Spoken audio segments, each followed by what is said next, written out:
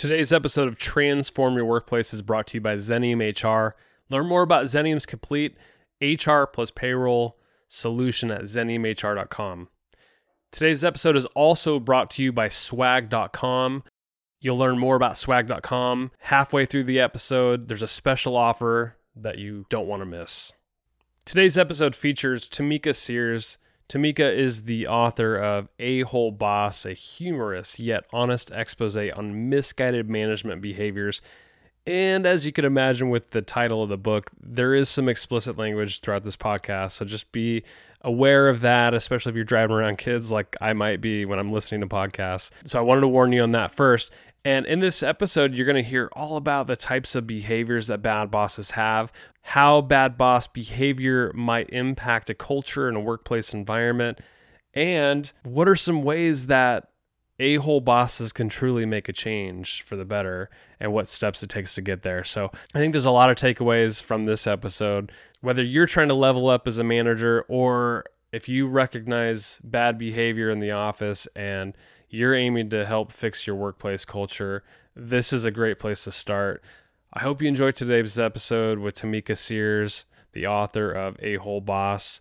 Reach out to me on LinkedIn, Twitter, Instagram. I would love to connect with you, and make sure to connect with Tamika Sears as well. Have a great week, and we'll talk to you next Tuesday.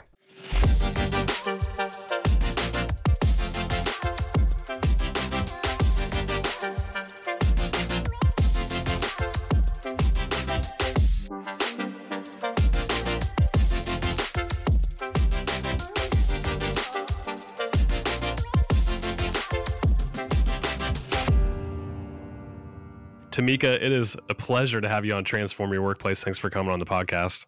Thank you for having me.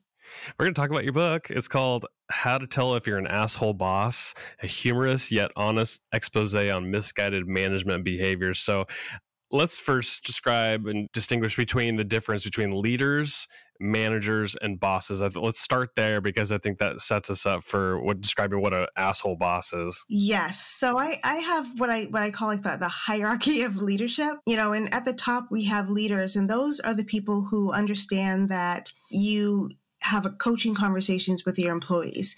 You treat them as humans. You lay out expectations and let them kind of get to the result the way that they best can, the way that they want to. Then you have managers who know that, you shouldn't be super mean to your employees. They know that there are, certain rules that they need to follow, but sometimes they still kind of slip back into bad behavior, or they may not have updated leadership training. So they still think that things are, command and control, and they know that they're, not awesome, but they also know that they're not horrible. And the people that become leaders are those managers that realize, there's a better way to do things. And then at the bottom, you have your asshole bosses. And those are the people who micromanage and who have, very little self-awareness, who take credit for projects, who say, yeah, ask me any questions. And then when you do ask, they treat you like you're an idiot. Those are the asshole bosses.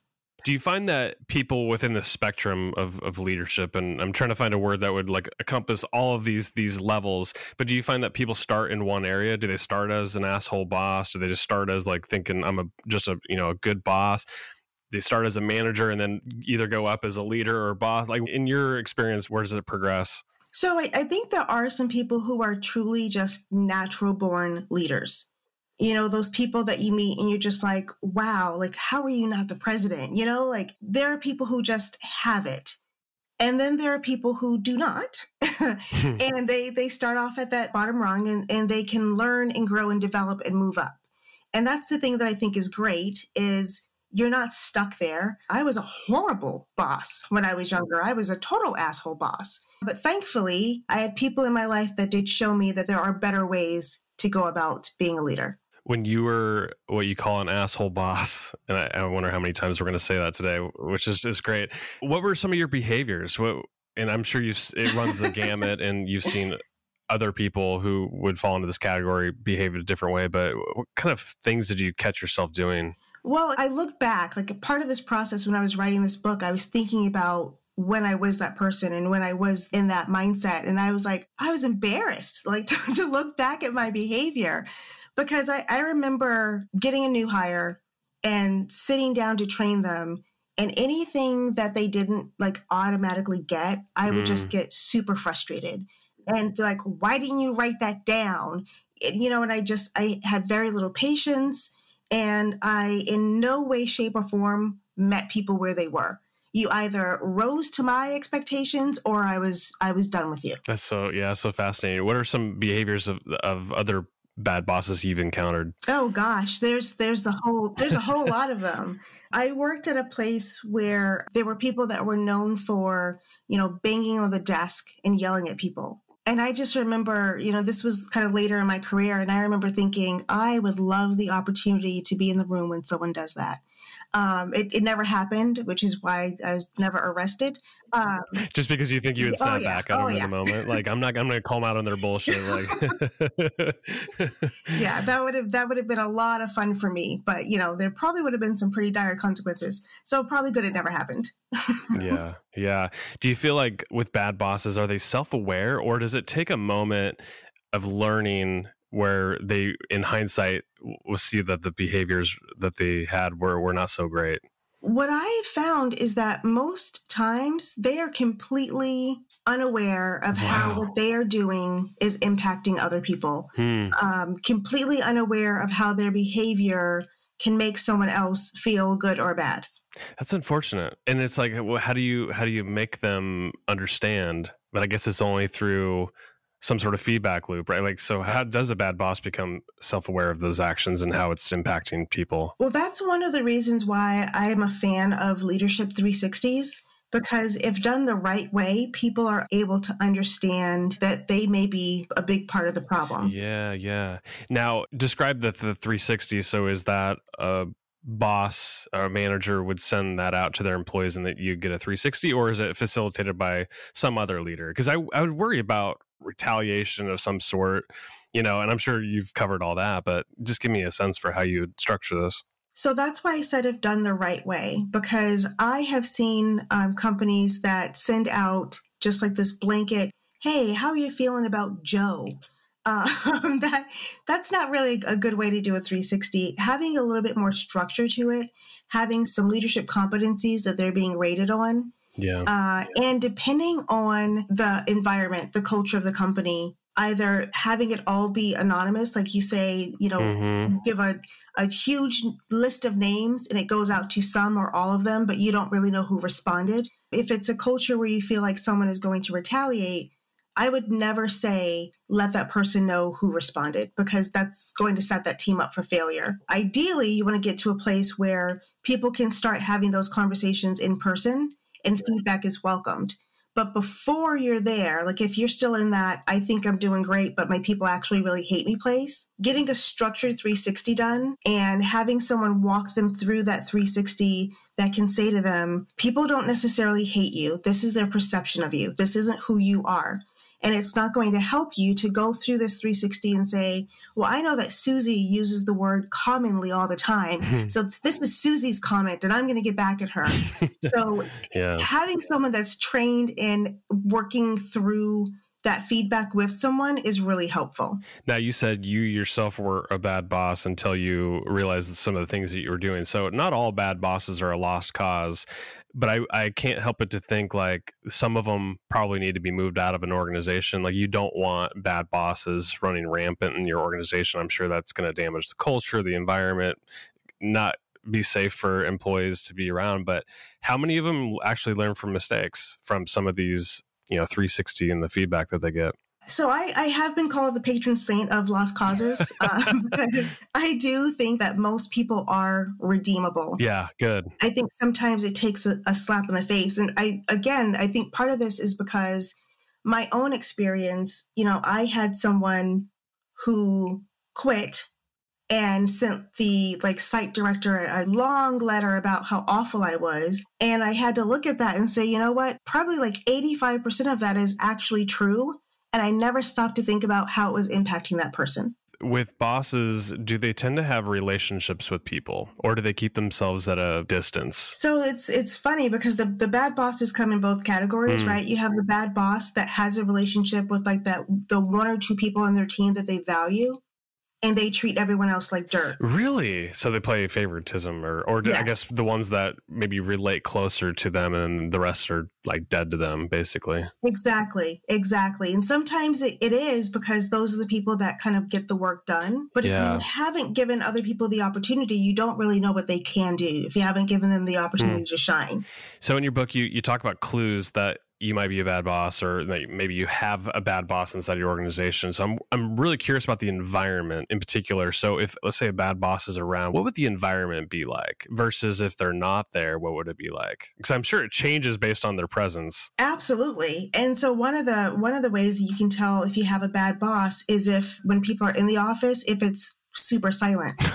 Yeah, because they're tiptoeing around. They don't even want to give them any ammunition. Right. Like nobody wants to give that person any fuel to say, you know, why aren't you working, or come over and shut down the conversation. So, you know, it's typically very quiet. The other thing, when people are just not in the office, and it's funny because with most people going remote over the last couple of years, what I have noticed is that the people who want to go back into the office, they want to go back in because it was a good culture. The people who don't want to go back in at all, you know, it's either a mix of like work-life balance, or they're like, wow, I am much more productive at home. Or they're like, I never want to see those people in person again. Most of us have probably received a corporate gift or swag in the past, but how many of those did you actually end up keeping? My guess is probably not many. That's why you need to go check out swag.com for your company. It's the best place to buy custom gifts and swag that people will actually want to keep. Swag.com has so many unique customizable gifts that I've actually never seen anywhere else. Like custom yoga mats, custom Apple AirPods, and even branded kayaks. Yes, I said kayaks. Swag.com carries premium brands like the North Face, Yeti, Nike, and much more. And it's all customizable with your company's logo or artwork. You can even create custom swag boxes full of great branded items, all delivered in a fully unique box. With swag.com, you can store your swag at their warehouse and ship to individual addresses, or you can send in bulk to a single location. And it's easy to manage in their free-to-use online portal. Swag.com put a special offer for Transform Your Workplace listeners. Right now, you can get 10% off your order, but only when you go to swag.com/TYW and enter promo code TYW10. Remember, 10% off your first order. Go to swag.com/TYW and make sure to use promo code TYW10. Now back to the show.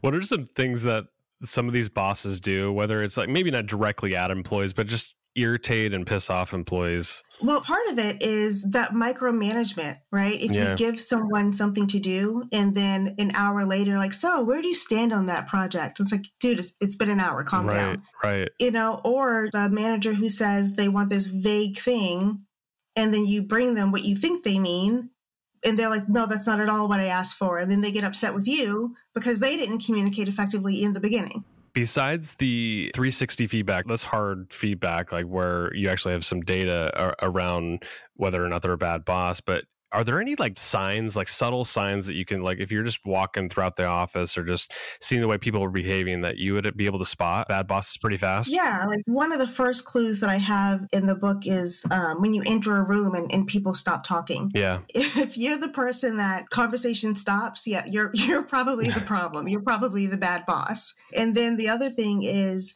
when people are talking about their lives, if people are like, oh, did you know that Ron had his twins last week? And you're like, who's Ron? That's kind of a sign of a bad boss. If you don't know the team, you don't know your employees. I was going to say, is there a way to measure like the happiness around employees, especially if they're unhappy, then you sort of understand that there might be a bad boss lurking. And I'm wondering if like you can directly correlate those two things together, like happiness of employees or bosses. I don't know if you have done any research on that or have insight. Yeah, one of the things where having a bad boss is an early indicator of somebody who's going to leave the company. So you'll have higher attrition, lower productivity. There are a lot of companies that do employee engagement surveys, And those employee engagement surveys will either have low scores, or the bigger thing is lower participation. So when people are not even bothering to participate anymore in those employee engagement surveys, that's a big red flag. That's interesting. That's a really good point. And for those that actually do fill it out, I mean, what's a really good way to use that data to take action, whether it's addressing it with the bosses in question or to even report back to the employees saying like, hey, we're actually going to work on this and we acknowledge and hear you, but here's what the next steps are. Like, what do you recommend? So what you just hit on a really key piece. When you get that employee engagement data and you want to take action on it, one, you should probably check in with the employees to see what action they actually want, right? Because what you think they may want may be different than what they actually do want. And so if you get some kind of cohesion there and you're able to make changes, you're able to, give flexible schedules or put in a leadership development program or career pathing. When you make those announcements, it's really important that you let people know that you did that because of that employee engagement survey. Because if you just say, hey, we're making these changes, and people really aren't able to tie it back to the changes were made because of the feedback that they gave, then again, people stop giving feedback because they don't see any traction. When it comes to being an asshole boss, do you think it's all behavior based? Is it a lack of skills? I'm curious, like, why people actually behave this way. I mean, part of it's, I'm sure, they themselves had crappy leaders ahead of them, so they're probably learning from those mistakes and just having a poor leader. But what do you think it is? I think sometimes people have that mindset of, this is how I was trained, so this is how I'm going to train someone else. And people are like, well, I had to pay my dues. And you have that mindset, which is pretty detrimental, actually. Like, that's a total asshole boss that feels like they paid their dues, so everyone else has to as well. Right. That's not the way the world should actually work. No, it shouldn't. So sometimes I think it's a lack of true leadership training. Yeah. Again, that complete lack of self-awareness. And I think sometimes people don't understand that when you are in, management role, when you're promoted to a leader, most of your time is going to be spent leading your team, not doing the work. And so when you promote the person who is great at doing the work to be the leader, that's sometimes the last person that should have been promoted. You hit on an important distinction there, because oftentimes, like, the next level for a really good contributor is to promote them to a manager, a leader. Like, here's some people responsibilities because we have nowhere else for you to go. Like, you can't be, as a contributor, there's probably a limit to where you can go. So natural progression is a manager, but oftentimes people are not prepared for it. There's something we could do to prepare these people before they become managers. And it should start, I believe, before they step into that role. Don't you think? And Absolutely. Is there something an organization can do to make sure that these people who are now moving from contributor to manager are well prepared so they never become an asshole boss in the first place? Yes. And see, that's the part I love, like that proactive piece. If you do succession planning, the people that you're saying, within 1 year, 2 year, 3 year, 5 years, these are going to be your next leaders, right? So if you're doing succession planning, then you're able to identify those people and you're able to say, yes, this person, they are going to be the person, they are gaining the skills, or they're not. And a really great organization will be able to have subject matter expert leads so that if someone is an awesome individual contributor, but they are not really good leader material, they still have a way up. They can still be promoted and they can be seen as that subject matter expert. Even in regular roles, like not just engineering roles, you can have a customer service subject matter expert that people say, I'm having this horrible case, like, what do I do? And I think when companies start to understand that the work being done, you can have an expert there and they're not your expert as a leader. Those are two separate things. And so when you have career pathing like that, it opens up the career growth to everyone. For somebody who's really committed to making a change, so they hopefully recognize that they're a poor leader, poor manager, asshole boss, whatever you want to call them, and they want to make a change and they know they need to develop. What steps are there for them? Where would you start? Well, number one, buy my book. Yeah. For self-awareness. Yes. But hopefully they have an HR team that they can go to and say, hey, I've recognized that I am not exhibiting the best leadership behaviors. What can I do to grow? What can I do to get some help? And if they don't have an HR team that is like that, go to LinkedIn and like just search leadership development. And there's tons of content out there. There are tons of people out there that can help. And there's information that you can get absolutely free that can help start you on that leadership journey. Yeah. And then I'm a huge reader and I always like to get book recommendations. Any books that you recommend from a leadership management standpoint that might help somebody in their journey? Yes. So my absolute favorite leadership book is The 5 Dysfunctions of a Team. Oh, yeah. Patrick Lencioni. That's a great one. Yeah. Because to me, it helps not just an individual leader, but it helps them understand how to work as a better teammate as well. Mm-hmm. And I think that that's a crucial piece of leadership. You not only need to know how to lead your team, but you have to be a good peer as well. Any other books you recommend? I also love, and it's not necessarily just leadership, but execution, the art of getting things done. Because I think sometimes people might get too mired down in leadership and not really get things done. So there is a fine line. And so that is one of my most favorite books when it comes to how do you stay a strong leader, but also lead your team to success and execution. Mm-hmm. That's a good point. Something that came to mind is like, I've done a lot of reading and I've done the LinkedIn stuff that you just recommended on becoming a better leader. And sometimes it's really hard because you're absorbing all this information, but have not practiced it yet. And sometimes trying it on your people is not easy. So I recommend, and I've role played with other people, like other peer leaders before I go into a conversation. And I highly recommend that. I don't know if you ever done something like that before. Oh, absolutely. Absolutely. I think it's really helpful. It feels awkward in the moment, but it's, hey, wouldn't you rather get all the kinks out before you actually go have this like difficult conversation or, try some new tactic? I'm definitely a fan of role playing those conversations and having the kind of, storyboarding it. If this person says this, then I'll say that. If this person says this, and having peer advisory boards, joining a peer advisory board or like a mastermind group, I think is one of the most beneficial things that some leaders can do because you're able to get fresh ideas and perspective, bounce things off of people, do brainstorming with people. And it's not necessarily people that are your peers. So if you have issues that you don't necessarily want to bring to your peers, having a different group of people can be a lifesaver. Yep.